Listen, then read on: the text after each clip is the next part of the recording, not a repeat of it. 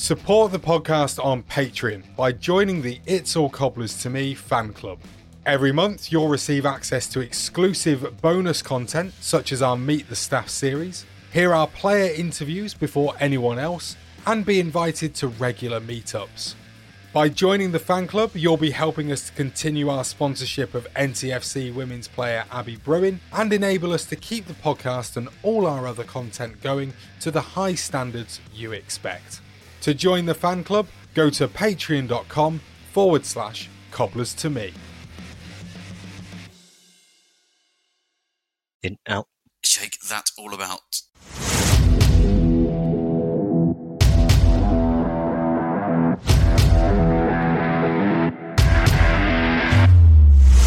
Brain again, and he's got it! Gavin was closing in. Oh, Gavin has scored! Abdul Osman against Brad Jones to put Liverpool out of the cup, and Northampton 3! Yeah! Northampton get it! Hello Cobblers fans, I'm Charles and welcome to It's All Cobblers to Me, sponsored by bonuslibrary.co.uk. This weekend has seen the Cobblers breeze past Macclesfield, struggle against Bury, whilst we've eaten our own body weight in chocolate. We hope you all had a good Easter weekend. Neil is here, fresh from polishing his golf clubs. Hi Neil. Hi Charles. Danny is here. He's nursing an injury. He's picked up playing football in a family match. Hi Danny, you okay? Just about recovered. I think I might be out to the end of the season, but taking the summer to recover, hopefully. To start us off this week, the Trust released a statement on Thursday afternoon regarding the lack of activity around the East Stand. In that statement, the Trust said that Northampton Borough Council's solicitor Francis Fernandez told them in a recent meeting that legal papers drawn up to regularise the two leases that cover the stadium and surrounding area were sent to the football club for approval and to be signed last June. Mr. Fernandez informed the Trust that these papers have still not been signed by the club nor returned to the council. You can read the full statement on the Trust website, but what do we think, guys? Neil, good statement? Yeah, I thought it was a relatively good statement from the Trust. It puts the ball firmly in the club's court, doesn't it? And I'm pretty astounded that the club haven't responded yet, actually. Whether they've been trying to concentrate on the two games over the weekend. First off, I don't know. Maybe that's one of the reasons. Maybe they're going to respond tomorrow. Maybe there's some sort of announcement in the offing, maybe, which is why they're just delaying it a bit. I don't know, but it doesn't look great for the club on that basis, and it's difficult to verify what's true and what's not true anymore, isn't it?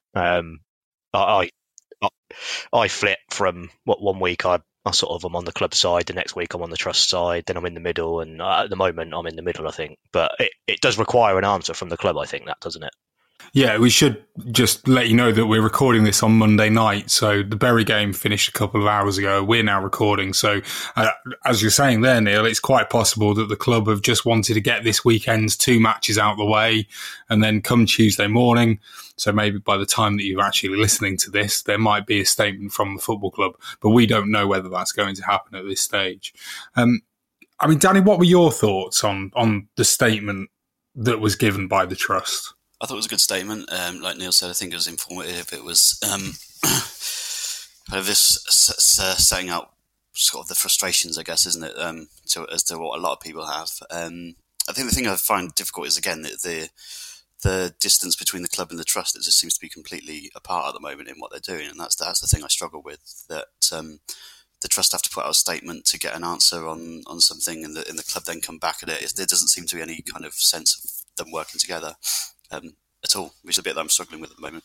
We've said before in the past about how all we want is for the club to be as good as it possibly can be. And we've been critical of the Trust. We have been critical of the football club in the past. But we do think that they should be working together. And I think that's maybe, the one thing that does seem lacking. We kind of feel like there's a lot of disharmony between the two parties at the moment. And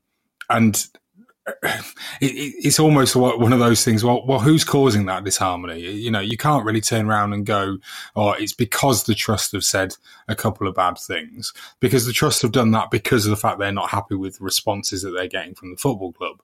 So it's kind of, I don't know, like two children squabbling at the minute. Yeah, I think they're both at fault. I think that the club have obviously got their sort of plan and what they're planning to do set, and they're not going to budge from that, really. Be that, you know, they're probably looking to use some of the land to help fund the development of the East Stand, and I think that's probably what rubs a lot of people up the wrong way a little bit, on the basis that, do you remember ages and ages ago when they first took over, they said there's X amount of money ring fenced for the stand can be completed at any time. That I'm not sure that's actually true anymore, is it? Well, we don't know, do we? I mean, we've not asked that question, have we, recently? I don't know if anybody else has. It's because we're not investigative journalists, Charles. I do think, though, that I read that statement, and like you, Neil, I kind of, look, we went and met Kelvin, didn't we? Yep. A few months ago, me and you, Neil. We asked him his favourite pizza topping, didn't we? We did, yes. But we got answers to our question, which satisfied us at the time, didn't they? Kelvin actually did say that he's quite happy to answer the questions that we had on or off the record. We just chose to have a discussion off the record and just have a chat as fans. And he was quite, I felt, open and honest. Like, one of the things that he said was that basically if we didn't like him, then at least listen to him. And then if we still didn't like him, then that was absolutely fine. There was no issue. And that we were able to say that we don't like him if that's what we wanted to do. As it happened, we came out of that chat actually sort of going, I can see what's going on here. I understand what the sort of gist of what they're getting at is. And we've not had any reason to, on a personal level, question them any further, in my opinion. Obviously, this statement does change things up for until me. Now, this statement changes things. Yeah. But the question that I've maybe got going back to the trust and to therefore the Borough Council is, it was only a couple of months ago that the Borough Council and the football club released a joint statement that basically said everything was going along as expected and they'd announce more as and when they could. So why didn't the Borough Council say this back then? Well, the way I see it, and I could be completely wrong, which wouldn't be unheard of, Charles, I know. But the way I see it is that the argument is that the stand could be finished now. It could be done now. There's no problem with finishing the stand at the moment, which is, that's one side of the argument. Just finish the stand, get it done. However, from the other side of the argument, which I guess is the club's point of view, there's a little bit more at play with a little bit of the land and stuff, and that's where you get all this land grabbers and all that sort of stuff that they're getting thrown at them. And I've got no issue with the people at the football club earning a bit of money if it benefits the football club as well. At the end of the day, they're businessmen, and they didn't buy Cobblers for the love of Cobblers at the time. I'm sure they've potentially fallen in love with the club over their time here, or perhaps the opposite, and starting to hate it. I don't know, but I think that's the issue. There's the argument that the stand could be finished right now, and that's almost what the trust and the council are saying. Although they're waiting for something to be signed or something, and then there's the argument that the club aren't going to finish the stand immediately until they've got everything around it all sorted and legalised and all that sort of stuff, which is what frustrates people, I think. Do you think that just finishing the stand as it is, the shell is there, basically it's finish the boxes, put the rest of the seats in, and obviously enclose it and put some toilets in? Do you think that's enough for this club to be sustainable in the future? Well, that's all that's going to happen anyway, right? We, like you said, we met with Kelvin and Gareth, and yeah, we went away and he answered what we wanted to know, and he was open and honest and showed us stuff, and we all came away at the time thinking, yeah, look, that's that makes sense, can understand what they're doing and stuff. But even from that discussion, there was no different plan for the East Stand, was there? It was, it's going to be finished, but it'll be finished as has been communicated numerous times before. There'll be 10 boxes or however many it was, a new bar maybe and stuff, and that's about it. No sudden changing of grand plans or anything. So that's where I'm struggling at the minute. Whatever happens, whatever's happening, the stand's still going to end up being finished as it was, and it's nothing. No grand scheme is going to suddenly happen, I don't think, unless we're not privy to stuff, which could well be the case, I guess. But I see it very much that I could be wrong, and this is just how I view it, and it's just my opinion. But it seems to me a little bit of a funding thing of look, how are we going to fund finishing the stand and getting the club a bit of extra income? Well, one way of doing that is developing some land behind the stand or alongside the stand or whatever it may, wherever that land is, that piece of land is sold to a developer or whoever it may be. That money helps finalise and build the stand, and everyone earns a little bit of money out of it. That's the way I see it at the minute, and I guess that's the argument, isn't it, that it's dragged on for such a long time. And I can see that argument a little bit, that if the stand's just going to be finished as it was anyway, then just get it done. It's been so long that we've been looking at it, and it's been so long that we've been talking about it. It's just frustrating, and it's so difficult it's so difficult to know what to believe and who to believe. One of the interesting things I think I read or I saw somewhere over the weekend that it was being talked about was how the Borough Council obviously want this stadium issue to just go away and just be done with, because obviously you go back to the reason why we're looking at a half-finished stand is because money went missing, money that the council lent to the football club. And therefore, every time that it's on the telly, it's in the news, it's, just the Cobblers playing and the highlights are on Quest, for the 5 people that watch that programme and know where it is on the Sky Planner. But, Quest. But it's...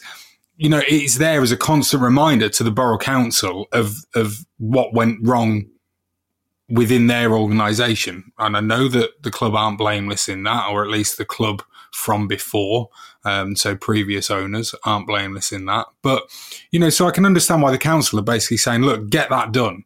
Because every time they see it, every time it's mentioned, you're basically bringing back up bad memories for the council. Now, I'm not saying that shouldn't happen and that we shouldn't be questioning that council, although I'm not in a position to do that because I can't vote in that particular council election stuff. But the interesting thing for me was hearing that was, is it just the case therefore, Danny, do you think that the council are now just sort of saying, do you know what, I don't want to hear any more about this, and they're now just going to dig their heels in and make it as difficult as possible for anything else to happen than just the club pay for the stadium to be done? I don't know. I don't know what the council's position is on it, really. They've got their own little problems to deal with, haven't they? They've got a load of issues going on themselves. So the football club's probably not the thing that they're concentrating on the most at the minute. I have no idea. I don't know what. Again, it comes back to the whole point of how closely are people working together, and how I've just got really confused as to where we're at and where we're going and where we're supposed to be with this. It's a massive sort of cloud to me. I'm struggling to get my head around it, really. I think that's right, Danny, and I think a lot of almost all of that could be cleared up by the club. And we've said it before, haven't we? And we know. Look, I know there's an argument that some things need to be kept, behind closed doors and all that sort of stuff, etc. But we're going round in circles. We're literally every month we're going back to the same point that nobody really knows what's going on. Some people have an extreme view that, that Kelvin Thomas and the club are just in it for to earn some money, and they're actually never going to plan to finish the stand, etc. That's the extreme view. There's other people that are of the other side of the coin, that, everything's all in hand and they're doing a good job. And then there's probably people like us that are a little bit in the middle, trying to trying to understand both sides of the argument and trying to work out and sift through the stuff which is clearly just negative nonsense and clearly just ultra positive stuff that can't ever see anything wrong with the club.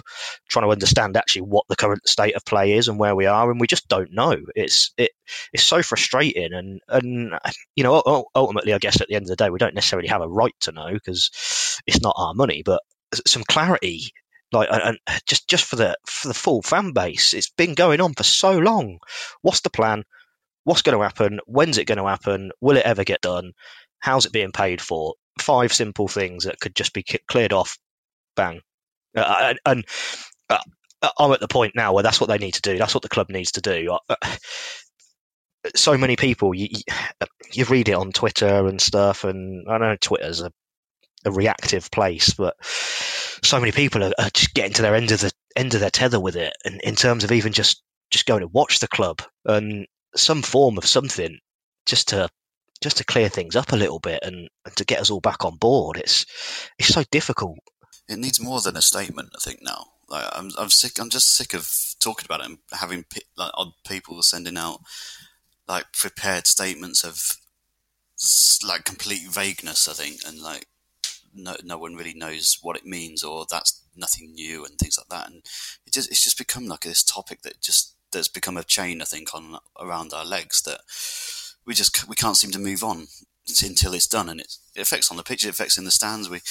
You drive over to Sixfields and you kind of see it and you think, oh, still not finished. It kind of is a reminder of, like I said, Neil, about the failings of what's gone before. And you sit in the ground and we go a goal behind, and all of a sudden somebody will bring up the East Stand again and suddenly point to the stand and somehow link to the fact that the stand's not finished to the fact that Ash Taylor slipped and the opposition have scored or something. It just becomes this kind of noose around our neck that we've just got to somehow get off, and it does need that clarity. It needs that sense of, right, this is exactly what's happening and this is how it's going to happen. Or if it's not going to happen, then tell us. Yeah, exactly that. And I think you're right. In previously, what we've had is, a video update from the club, which, like you said, Danny, it's never really told us anything, has it? Apart from things are ongoing. We're moving forward and hoping for some progress soon, etc. and stuff. But I think you could take away a lot of or certainly an element of the kind of cloak and dagger stuff if we were just, the club was just clear. This is why we're not doing anything at the moment. This is what the situation is. This is what we're waiting to do. This is what the next step is. This is what the next step is after that. This is when the stand will, once that's done, this is when the work on the stand will commence. We can't put date on that because it obviously will depend on timings and stuff. And this is how the stand will be finished. I'm the same as you, Danny. A simple, statement that doesn't tell us anything isn't going to achieve anything again. And if anything, it's probably going to just make me more annoyed. I'm Chris Hargreaves, and it's all cobblers to me. Time to take a look back at the 2 games played over the weekend, starting with the 3-1 win over Sol Campbell's Macclesfield Town. And now a bit more space for Turnbull, advancing towards the penalty area. Crossing in left. Goal. That's a great bit. Gets it! Oh, it's a super finish! Great cross by Jordan Turnbull, and that's a first-class volley finish. Forward by Stevens, and Smith is away here. No, side flag, chance for 1-1, and it is! That's a super finish by Harry Smith. The ball played forward by the midfielder Ben Stevens, and Smith just keeping his head, lobbing the ball over the on-running David Cornell. It's a back pass, Powell's in on one-on-one, that's a 2-1, Powell scores! Oh, terrible defending, the Macclesfield back 3. Dorrell from deep inside his own half has lost possession. This must be 3-1. Daniel Powell clean through. He's going to pass to Marias. He does. Marias scores.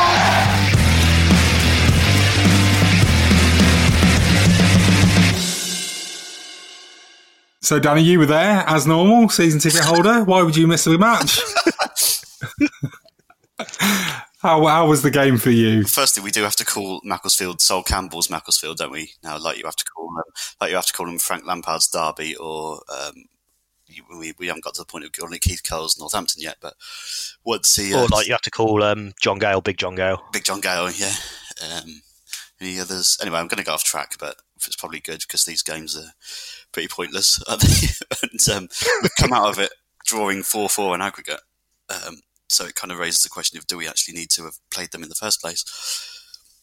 No, is the answer. We shouldn't have bothered. We shouldn't. But for podcast reasons, Macclesfield. What happened against Macclesfield? We won. You were there, Danny. We won. I was there, moaning about the East Stand when Macclesfield equalised. So I thought Sam Hoskins had an amazing game, obviously. He's earning his new contract. God, next year we'll be saying Dean Bowditch scored. This is what I was going to say about the game. You just reminded me, Charles. I'm annoyed at Dean Bowditch and Daniel Powell for scoring the goals, if I'm honest. I don't want them to sort of strengthen their position at the club because I don't like them very much. Nothing against them personally, but don't think they're up to the standard as for a full season. Don't want them here next season, really, if I'm honest. So I don't really want him scoring goals. I want someone like Sam Hoskins, who is going to sign a 20-year extension to his contract, to be scoring the goals. But apart from that, it was all right. I mean, Dean Bowditch put a tweet up, didn't he, after the game, saying, "I can do no more." He can do no more. Well, it was a good finish, to be fair to him. He has these moments of he does something out of nowhere, doesn't he? He's got these moments of quality about him, but then he's just lost for the rest of the game, and it's really confusing me. It was a good finish. I get really confused by him as a player because he'll come up with these goals and these good finishes, which shows he's got it in him, but he doesn't do anything else. If we go back to the first game of last season where we were away at Shrewsbury, which I think was Dean Bowditch's first appearance in a competitive match for the Cobblers, Justin Edinburgh played the fabled 3-5-2, and Bowditch sort of seemed to be in that sort of that role behind the striker position, and was never anywhere in the game, I felt. And I think that's been the problem. And I saw at least a couple of people on Twitter saying the same thing over the weekend about Bowditch, about how he can do something like he can score a good goal. He can, he's got a bit of quality about him. But at this level, League Two, his position isn't required. And therefore, basically he's never going to actually be able to be an influential player on the pitch for any side in League Two. I don't think it matters what position he plays at, to be honest. I don't think he's good enough. That Shrewsbury game you were talking about, he missed a very easy chance. I instantly knew from then on that he was not going to be any good for us. I don't think he's good enough. I think he does show the odd flash of, ability, in terms of, like with a good finish, like against Macclesfield. I think we'll come on to the Bury game, I know, but he played a really good through ball to Andy Williams. And he does show the odd flash, but it's rare. It's not the norm. And everything else is just nothingness. Like he's not great in the air. He's not got pace, really. He's not a good tackler. He's not a workhorse. He's not going to beat a man. There's a lot of nothing about him. It's just sort of very, and occasionally he's got good technique, which you could say is in his favour, but he's not good enough for if we want to be a team that's going to try and get promoted out of League Two next season. He shouldn't be in our team, and he probably shouldn't be in our squad. He's a passenger. What about Daniel Powell then, Danny? Because the one thing that I would say about him is that he lacks consistency, and that's the biggest downfall for him. Yeah, I agree with that. He's not got that consistency at all. He started to pick up a bit towards the end of the season when he's potentially playing for a contract, I'd say. But again, there's another one he's got a bit more about him than Bowditch, I think. And he can beat a man and he can use his pace a little bit, and he's potentially borderline. I wouldn't maybe keeping us in the squad as a push to bring on now and again, but I'm still not convinced that he's got it in him for a whole season. Like Neil said, if we are going to be having ambitions of getting into the top 7, then I can't see Powell being one of the players that helps us to do that. I mean, where would you play him? That's the question. If you were going to keep him, and yes, okay, fine, you're going to bring him off the bench as a bit of an impact sub because he's got pace. Where are you going to play him? Because he obviously he turned around, didn't he, and told Keith that he wanted to play as a striker. and then we all laughed about it. Yes, he has scored a few goals this season. He scored one against Macclesfield, but and obviously provided the assist for Marais' tap-in as well at the end. But I mean, are you going to seriously keep him as an option for up front when there's clearly actual strikers that you could go and buy? If I had a choice, Charles, I would play him right midfield for Port Vale. That's fair enough, I think. Sorry, Daniel.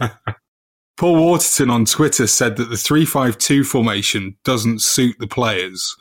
What are your thoughts on that for this season and then looking ahead to next season, Neil? It doesn't.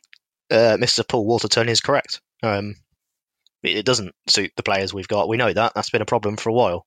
We don't have the players to suit a 3-5-2 formation. Impossible to say for next season because it will depend on who we recruit in the summer and who leaves, etc. But you'd imagine that's probably the formation that BDK will want to go with. And I suspect maybe he'll try and buy a few players that can play in that formation, but also are a bit versatile. Yeah, I think you're right in terms of the fact that obviously Curl needs to go out and buy players or get players in that are going to match his formation. It certainly looks like he's going to go with a 3-5-2 for next season. You would think we need wing backs, don't you? If we're going to play that formation, we don't have any out and out wing backs, do we? Well, that's it, isn't it? That is the big thing for me is that you actually look at the squad at the moment. We've never had a wing back, I don't think, ever. Never ever. What? In our history? Never. Not that I know, not while I've been watching, because we've never really played with wing backs. I mean, well, go on then. Tell me I'm wrong, Danny. Rob Ullathorne at Mansfield, for one. Jason Crowe. Des Little played wing back. Jason Crowe is the quintessential wing back, I'd say. He is. He was on the other side when Jason Crowe was playing. I can't remember. Must have been. Was he playing both sides, maybe? Just that good. What about Kyle Walker? Kyle Walker. Duncan Spedding. Duncan Spedding. He weren't yeah, even but a he didn't left want to be a wing back. He didn't even want to be a footballer, Danny. Let alone a wing back. Many times we didn't want him to be a footballer either. Oh dear. No, I do think though that wing back is the big problem, isn't it?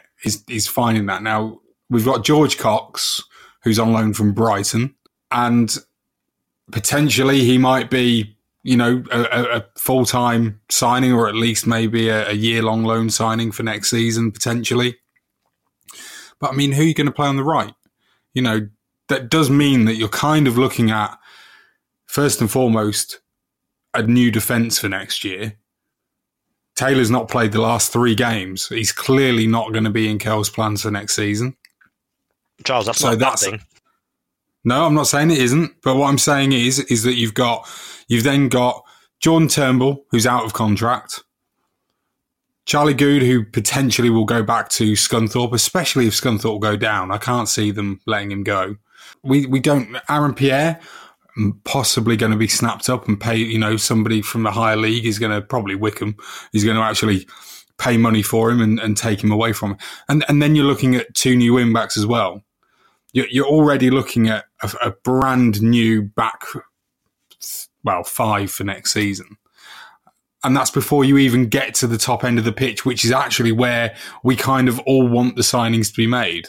Because no matter how good your defence is, if you can't score goals and you've only got Sam Hoskins up front, you're not going to get promoted.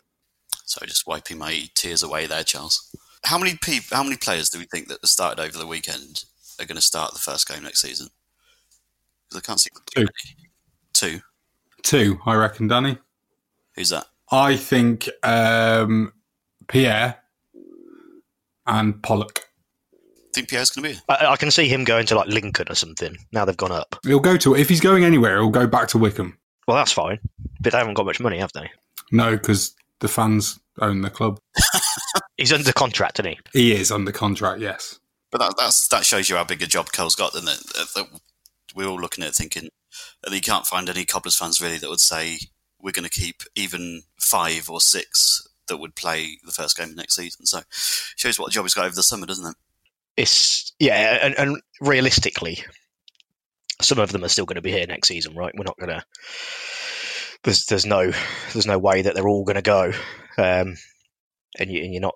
Like, we've had difficulties moving players on in the past, haven't we? So I'd say realistically, a few of them will definitely still be here next season, but whether they're in the starting lineup or not is another question. It depends who's brought in, doesn't it? And depends who Curle's got his eyes on and who he can attract to the club, I guess.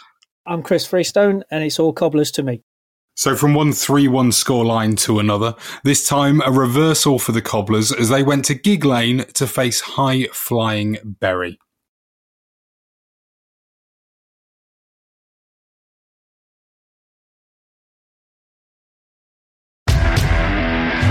Bury losing possession again by trying to play out, and they could be in trouble here, Bury. This is Foley on this near side with a right foot cross, gets a deflection, and a by Williams into the net, and the Cobblers lead. Andy Williams achieves double figures for the season.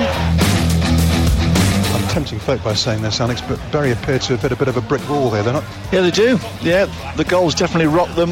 They're not as crisp in possession. You can hear advantage being played. Here comes Adams with a cross one into the penalty. Real chance for 1-1 into the little goals. Now Mayer turns towards goal, goes inside Foley, clear shooting chance, and into the net! Oh, just allowed way too much room just outside the penalty area. This is Adams for Bury. Adams on the charge, right foot crosses the penalty area. That's 3-1. Good close range by Nicky Maynard. Game, set, match, and save goes.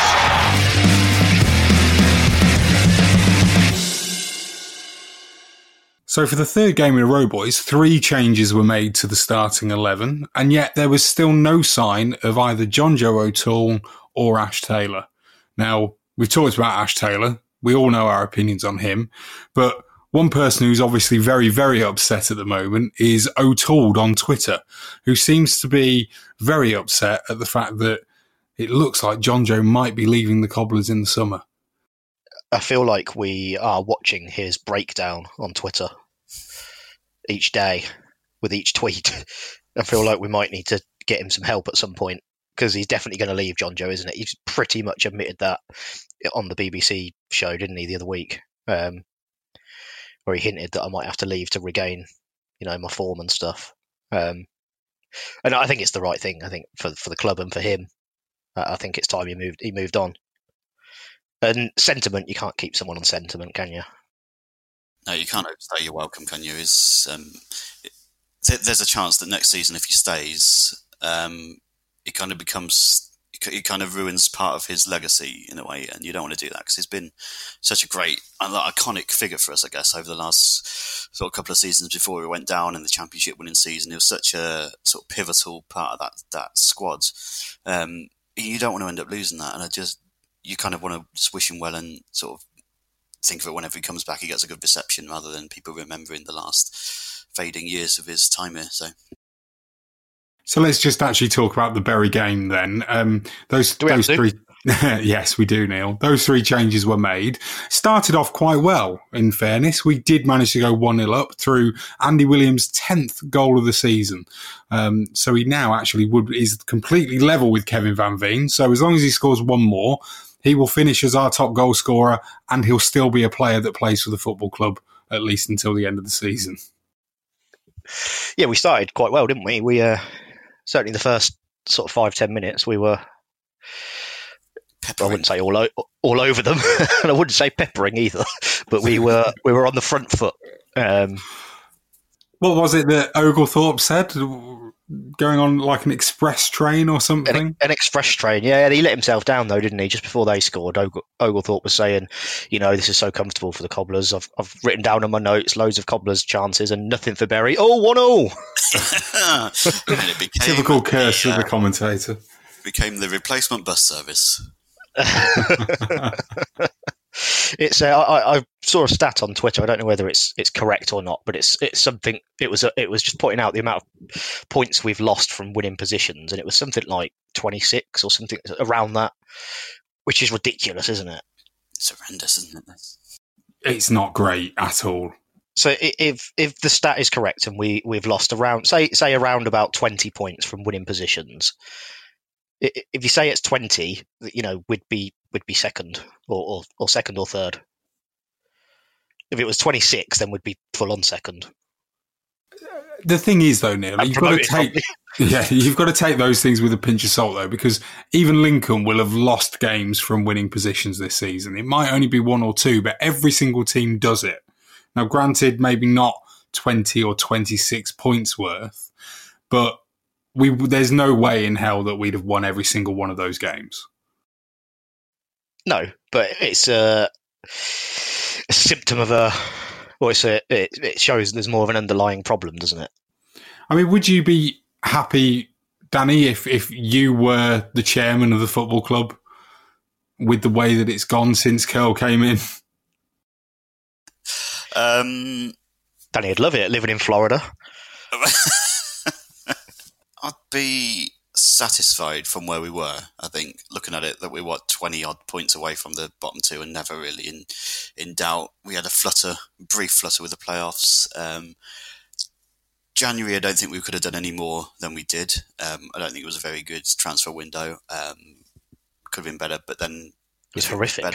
If it was better, then we may have spent money on people that we don't actually need because we'd only end up a couple of places higher or something like that. So, I mean, I'd be all right with it. I think it's a massive summer, like we said before, isn't it? This is the time when Keith Curle's going to sort of live or die, isn't it? Is during this summer transfer window, because the style we play isn't eye-catching. And if we start to lose games that start next season with Curle's team in place, then there's no real excuses anymore, is there?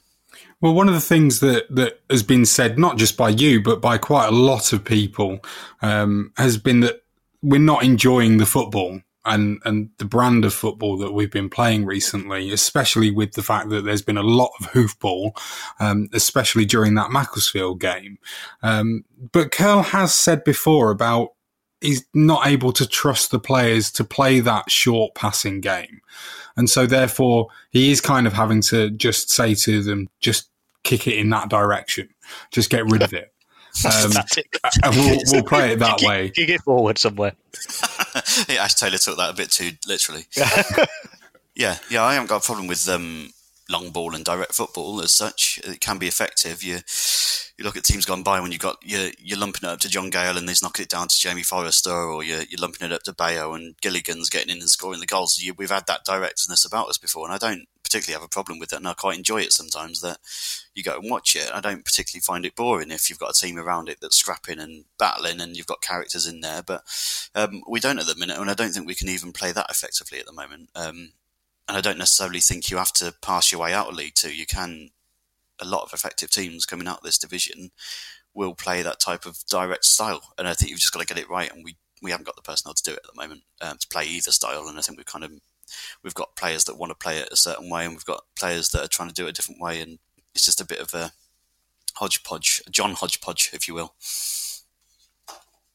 It's I don't think it's something that Keith Curle is known for, is it? Sort of long ball tactics. I think it's probably more to do with, like you said, Danny, the players he's got at his disposal are generally donkeys, and even that's probably being kind to a few of them. We've just got to wait until the summer and the turnover of players and see what we're looking at the start of next season, and you'd think that the style of play will become a little bit more different, and he'll have some more players in that he can trust. And the style, it's almost secondary to me. I'm more bothered about the results. If we go and play really nice football but lose 3-2, or if we play relatively dull football but win 1-0, I'm definitely happier if we won 1-0. So I think it's an easy thing to throw around when a team's struggling and when things aren't great at the club. Doesn't really bother me a huge amount. I mean, look at the Ian Atkins era. That wasn't exactly free-flowing, fun football, was it? But it was effective and it was an enjoyable time. And even with the Boothroyd season where we made the playoff final, that was atrocious football. But when Luke Guttridge scored that volley away at Cheltenham, we didn't care then, did we? No, and that was a throw into Bayo, wasn't it? And yeah. Guttridge got the knacks of it and smashed it in the top corner. It's like the Atkins days were some of the happiest that we've been in, aren't they? And it's about the characters and the players that are going to do it effectively. A prime example from today, Nicky Adams, that kind of player who's going to battle and run through brick walls for you, and people are going to respond to that. And it's not necessarily about being direct; it's about having the players who are going to get you off your feet in all sorts of ways. So Matt Nicol on Twitter after today's game against Bury said that he's okay with the result as it pushes MK Dons out of the automatic promotion spots and into 4th place. Now, obviously, there's 2 games of the season left to go. You've already said, Danny, we are going to play a fairly large part in the relegation battle. But today saw us kind of playing a part in the race for promotion as well. I mean, are you happy that because we've lost, MK are now not in the automatic promotion spots? Does it really come into consideration as a Cobblers fan? Yes. Yeah, it does to me. We haven't got anything to play for, have we? And if we can... I mean, they haven't done enough today either, have they? So they've drawn at home to Port Vale today, so they haven't exactly done their jobs themselves, have they? So, and if they'd have won that game, they would have been up there. So it's on them, really. And I think any time you can make MK do anything negative is a good thing. And they've got to play, I think, Colchester and Mansfield in the last 2 games. So good luck to them, or not good luck to them. Because I hope they drop into the playoffs, and I hope Exeter beat them in the final.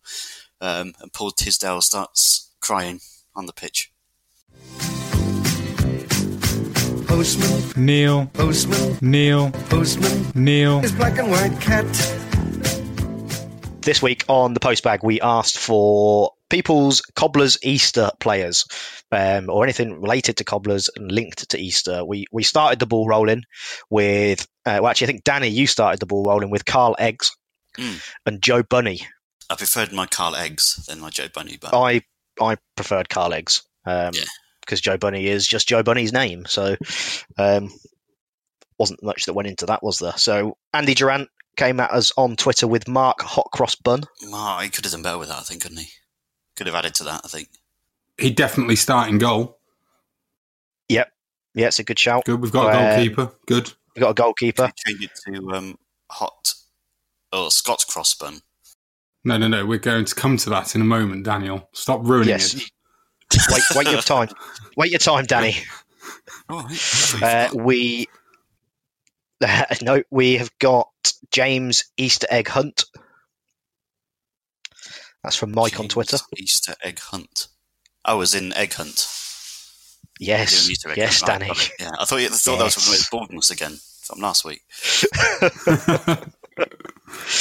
or we've got a striker. So this is also from Mike on Twitter. Better be Eric Sabin. It's not, I'm afraid. It's Egg Baz Basket Savage. As in Basket Savage. Yeah, Basket Savage, yeah. Because it's Baz Savage, I'm going to allow it. We've got an interesting one from Ian on Twitter. He's going to go with Doom Bow Broom Witch. Now, I think Ian got confused because he did then reply to us, sorry, I thought it was Halloween. So I'm not sure where Ian's been for the last few months. But if anyone knows Ian, please check in with him and make sure he's okay. So a question from someone else on Twitter is, will the Cobblers be playing Crucifixion Alexandra on Charlie Good Friday? That's really good work. It's good work. That was Man at CNA on Twitter. Well done, Phil. Yeah, I didn't like to mention his name. Oh. So, any particular reason? No, not at all. Fair enough. Carry on. Matt on Twitter is bringing back an old submission, Christian Lee. Well, Easter is a Christian festival. Yep, I like it. Mm-hmm. Good. As Danny alluded to earlier, Scott Crossbun. Yeah, Craig West needed some help, though, didn't he? He did. You gave him a bit of a poke. Yeah, a little bit, because he just put Scott Cross originally, which is fine. You know, that's absolutely fine. You know, Still works. The cross, the crucifixion and all that. Yeah, got that. But, a simple add a bun to it, Craig. And he couldn't believe he'd missed it. He also came back at us with Chick Brody. No, you're going to have to explain that to me. Chick. Yes. Easter. Yes. No, I know. No, I know that the player. You're going to have to explain the player to me. I do not remember a player called Brody. Was it a Chuck Brody or? I don't know. I'm googling it as we speak. What do I Google? Chuck or Chick? Chuck. I'm going with Chuck Brody. Chick Brody. There we go. Oh, it's actually Chick. It's actually Chick, yeah, but it's spelt like as in chic. Yeah, Chick Brody. What a lovely handbag. Incredible. How we don't know this, boys, is incredible. He was a Scottish professional goalkeeper, made over 400 appearances, most notably for Brentford, holder shot on Northampton Town. Do you know what I was going to say? Please don't say it was 400 appearances for us, and we don't know. No, but it gets better, Charles. It gets better. I've read ahead. Sadly, Chick Brody's professional career came to an end in 1970 when he was seriously injured after colliding with a dog, which had run onto the field of play. Oh no! Poor him. So there you go. He played 87 times for us. Did he play for Torquay? He didn't. Oh, no, right. The only reason... So on Netflix, there's this documentary series called Losers, where they document the losers in football. And one episode is all on Torquay United from, I think it's the 80s, where they're battling to avoid relegation out of the Football League. It might even be the 90s. But on the final day of the season... They stayed up thanks to a goal that was scored. But when the guy scores the goal, he runs off to the crowd to celebrate. And this is back in the days when the police used to be there with dogs to help control the crowd. And the dog bit the player's leg and literally sunk his teeth, and they couldn't get the dog off of the guy's leg. And it caused about 9 minutes worth of injury time. And Torquay then went on and scored the winner during that extra injury time period, which kept them in the Football League. So it's Losers on Netflix. Surely it delayed it by K9 minutes, Charles. Not 9. Oh, God. Damn it. Right. Interestingly, we paid £4,000 for Chick Brody. Did we really? In 1961. In today's money, that's about, 7 million Ash Taylors. He also won a third division championship medal for us in the successful 1962-63 campaign. Oh, wow. So there you go. That person. Yes. Sadly, his career was ended by a dog, and he's also passed away, so no longer with us. Should we mention Paul on Twitter, Auntie's Hotshots, who has built what I'd like to call an incredible sort of Wendy house? Yes, it's brilliant. I saw this. This is impressive, isn't it? It's my sort of Wendy house. It's in cobbler's colours, and it's perfect. So well done, Paul. If you'd like to come and build one in the podcast garden, that would be great. It's a bit like the Blue Peter Garden. It's a bit like the Blue Peter Garden. But with less kids. Yeah. Different growths. What? Oh, dear. Plants is what I was about to say. Different plants, Different right. plants. Okay. Brilliant. Tom Cliff on Twitter. Tom Cliff on Twitter wins the postbag this week simply by saying Martin Smith, #biblical. It's a good shout. It is a good shout. And the fact that Martin Smith also liked the tweet. I mean, I didn't know that Martin Smith was nicknamed Jesus. I didn't get it. He's God of football, isn't he?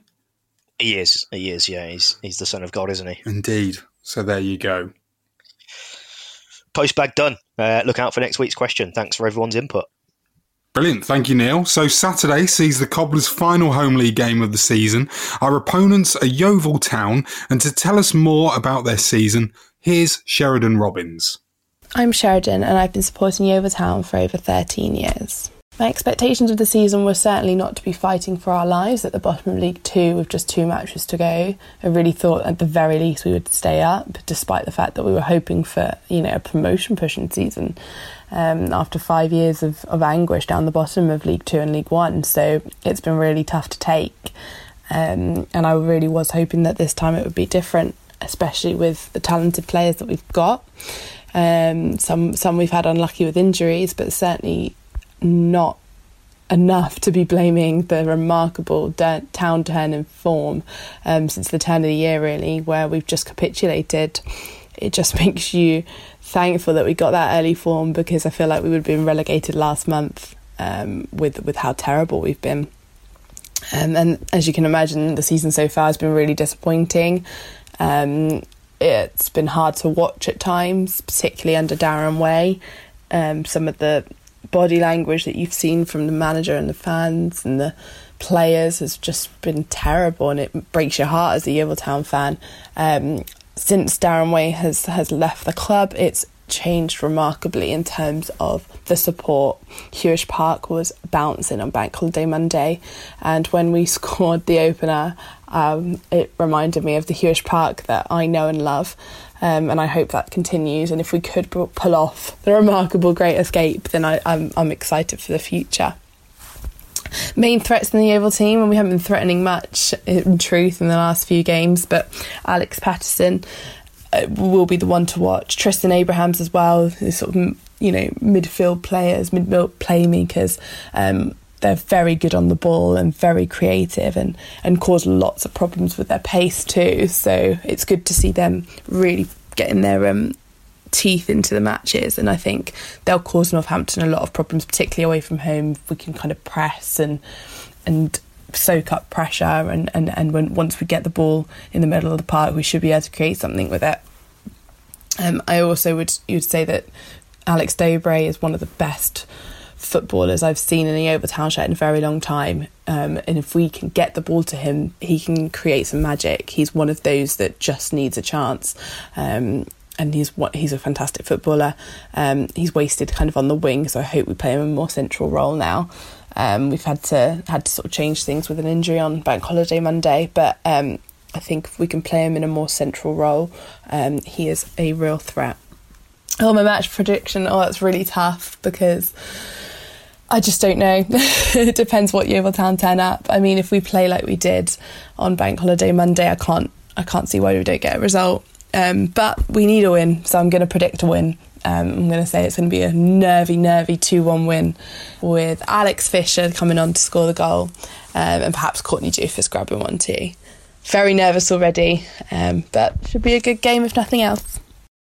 Let's cut to the chase then, boys. If we win, we could be sealing Yeovil's fate and relegating them to the National League. Does that add more interest to this game for either of you?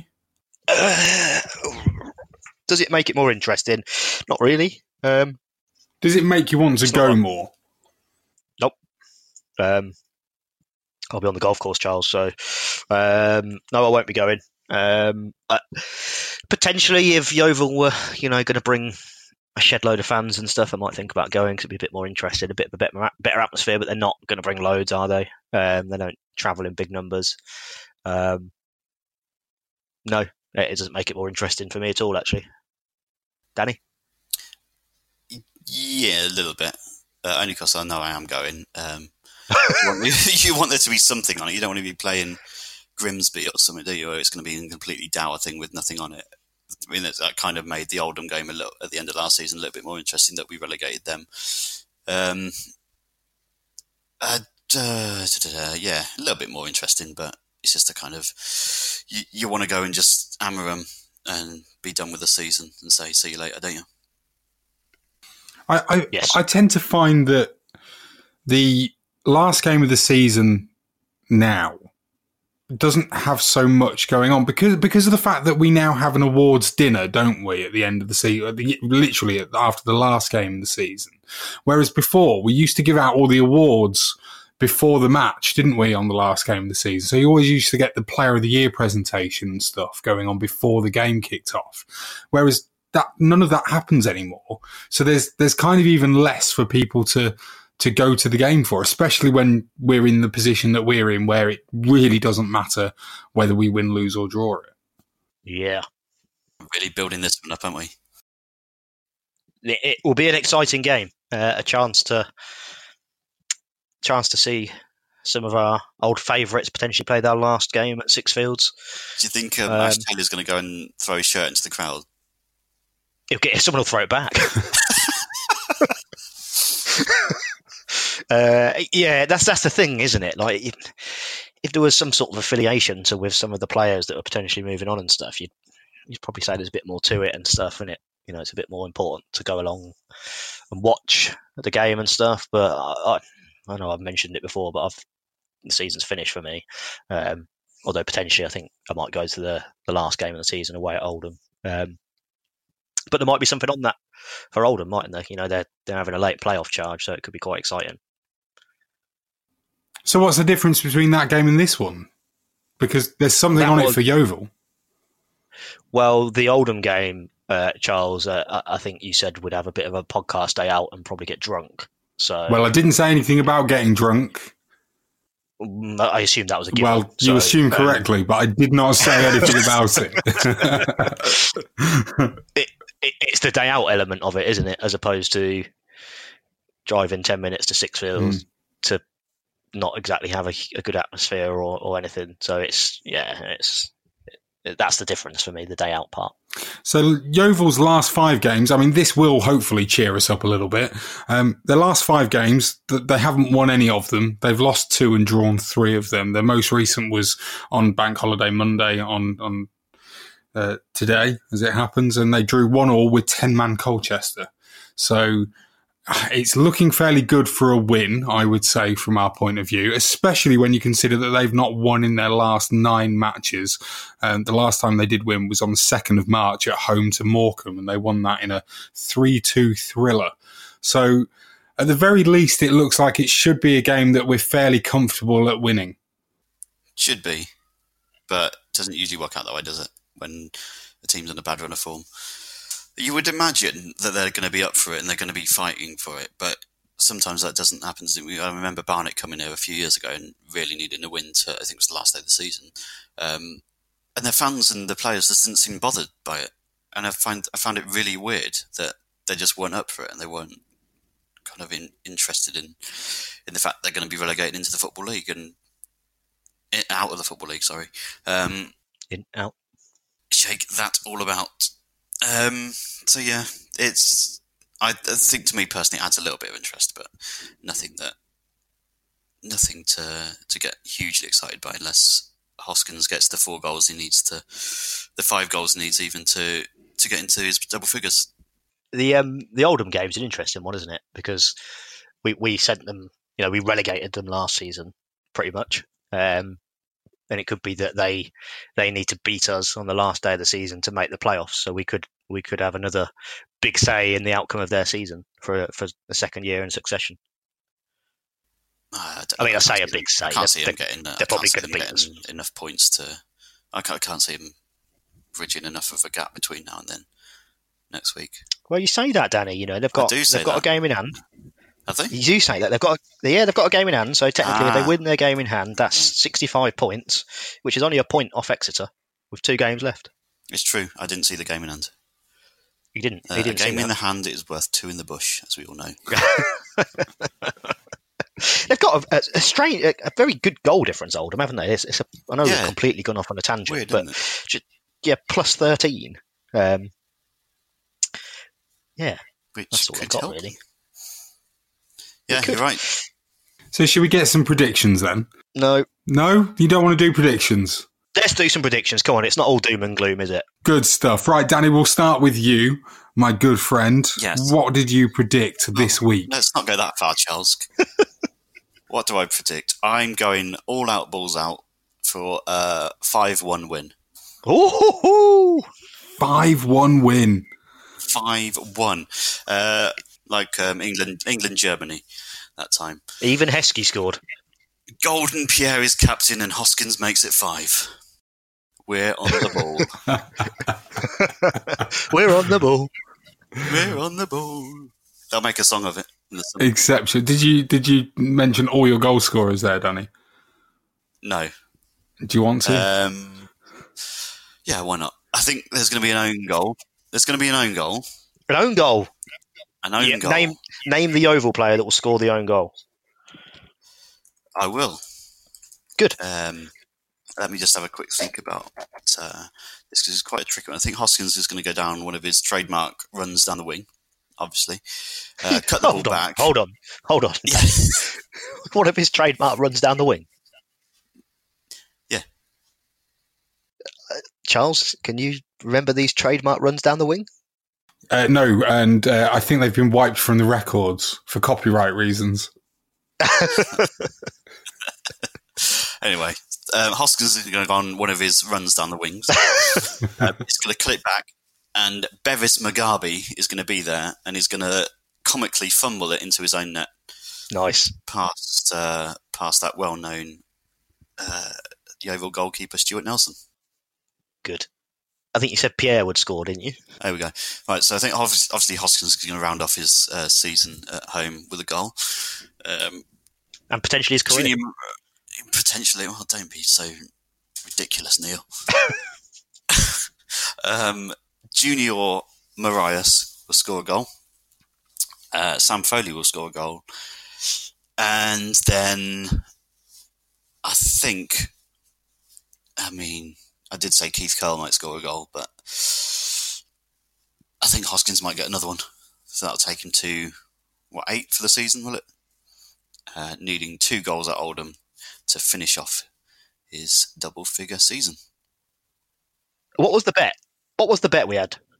I know it was you didn't have a bet. We just completely shot me down. We called you out. Yeah. and rightly so, it seems, Danny. My prediction is 2-0. I'm going with a Hoskins goal, Danny, you'll be pleased to know. There you go. Yeah, I know. I'm falling into your trap, I think. And I think that Andy Williams will get another goal, as long as he plays, of course, because that might have been the last game that he ever plays in the Cobblers shirt that we've witnessed today. You never know. It usually helps if he plays. Yeah, usually helps. Yeah, you're right. Neil, your prediction? My prediction for the Yeovil game. Indeed. On Saturday. Yeah. Final home game of the season. Yeah. What time does it kick off, Neil? 3:00. Oh, lovely. Is there a circus up in the North Stand car park still? I don't think it's a circus, Charles. I think that's on the pitch. I think it's a fun fair. Fun fair. My prediction is a rip-roaring 3-3 draw. Oh, that's a good prediction, that, Neil. Go on then. Who's your 3 goal scorers for the 10? We will race into a 3-0 lead. Oh, here we go. It's Hereford all over again. And my goal scorers are as follows, Charles. Scott Pollock. He's going to open his account and then he's going to celebrate by lifting up his Cobbler shirt to reveal a hashtag tattoo. Aaron Pierre scores and then spends 5 minutes waving to the crowd, waving his goodbyes. Junior Marias scores. Can I change Junior Marias, actually? You can if you want to. Quick substitution. Yeah, I'm swapping Junior Marias for Andy Williams. Ooh. Because on the basis that I've said we'll race into a 3-0 lead, Junior Marias won't be on the pitch. So Andy Williams instead of Junior Marias. 3-0 at half-time to Cobblers. And it will finish 3-3. For all of the early odds on this week's game, including our predictions, that's right, you can now go and bet on our predictions. I really wouldn't. But go to bonuslibrary.co.uk/cobblers2me. And there we have it. Charles, what was that website? bonuslibrary.co.uk/cobblers2me.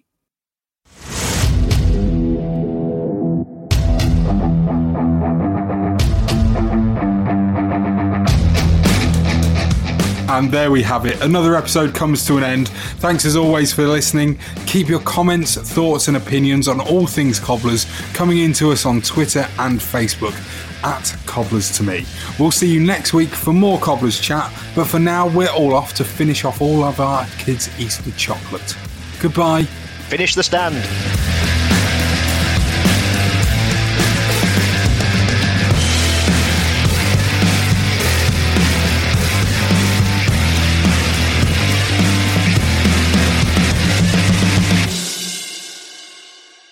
bloody stand. Support the podcast on Patreon by joining the It's All Cobblers to Me fan club. Every month you'll receive access to exclusive bonus content such as our Meet the Staff series, hear our player interviews before anyone else, and be invited to regular meetups.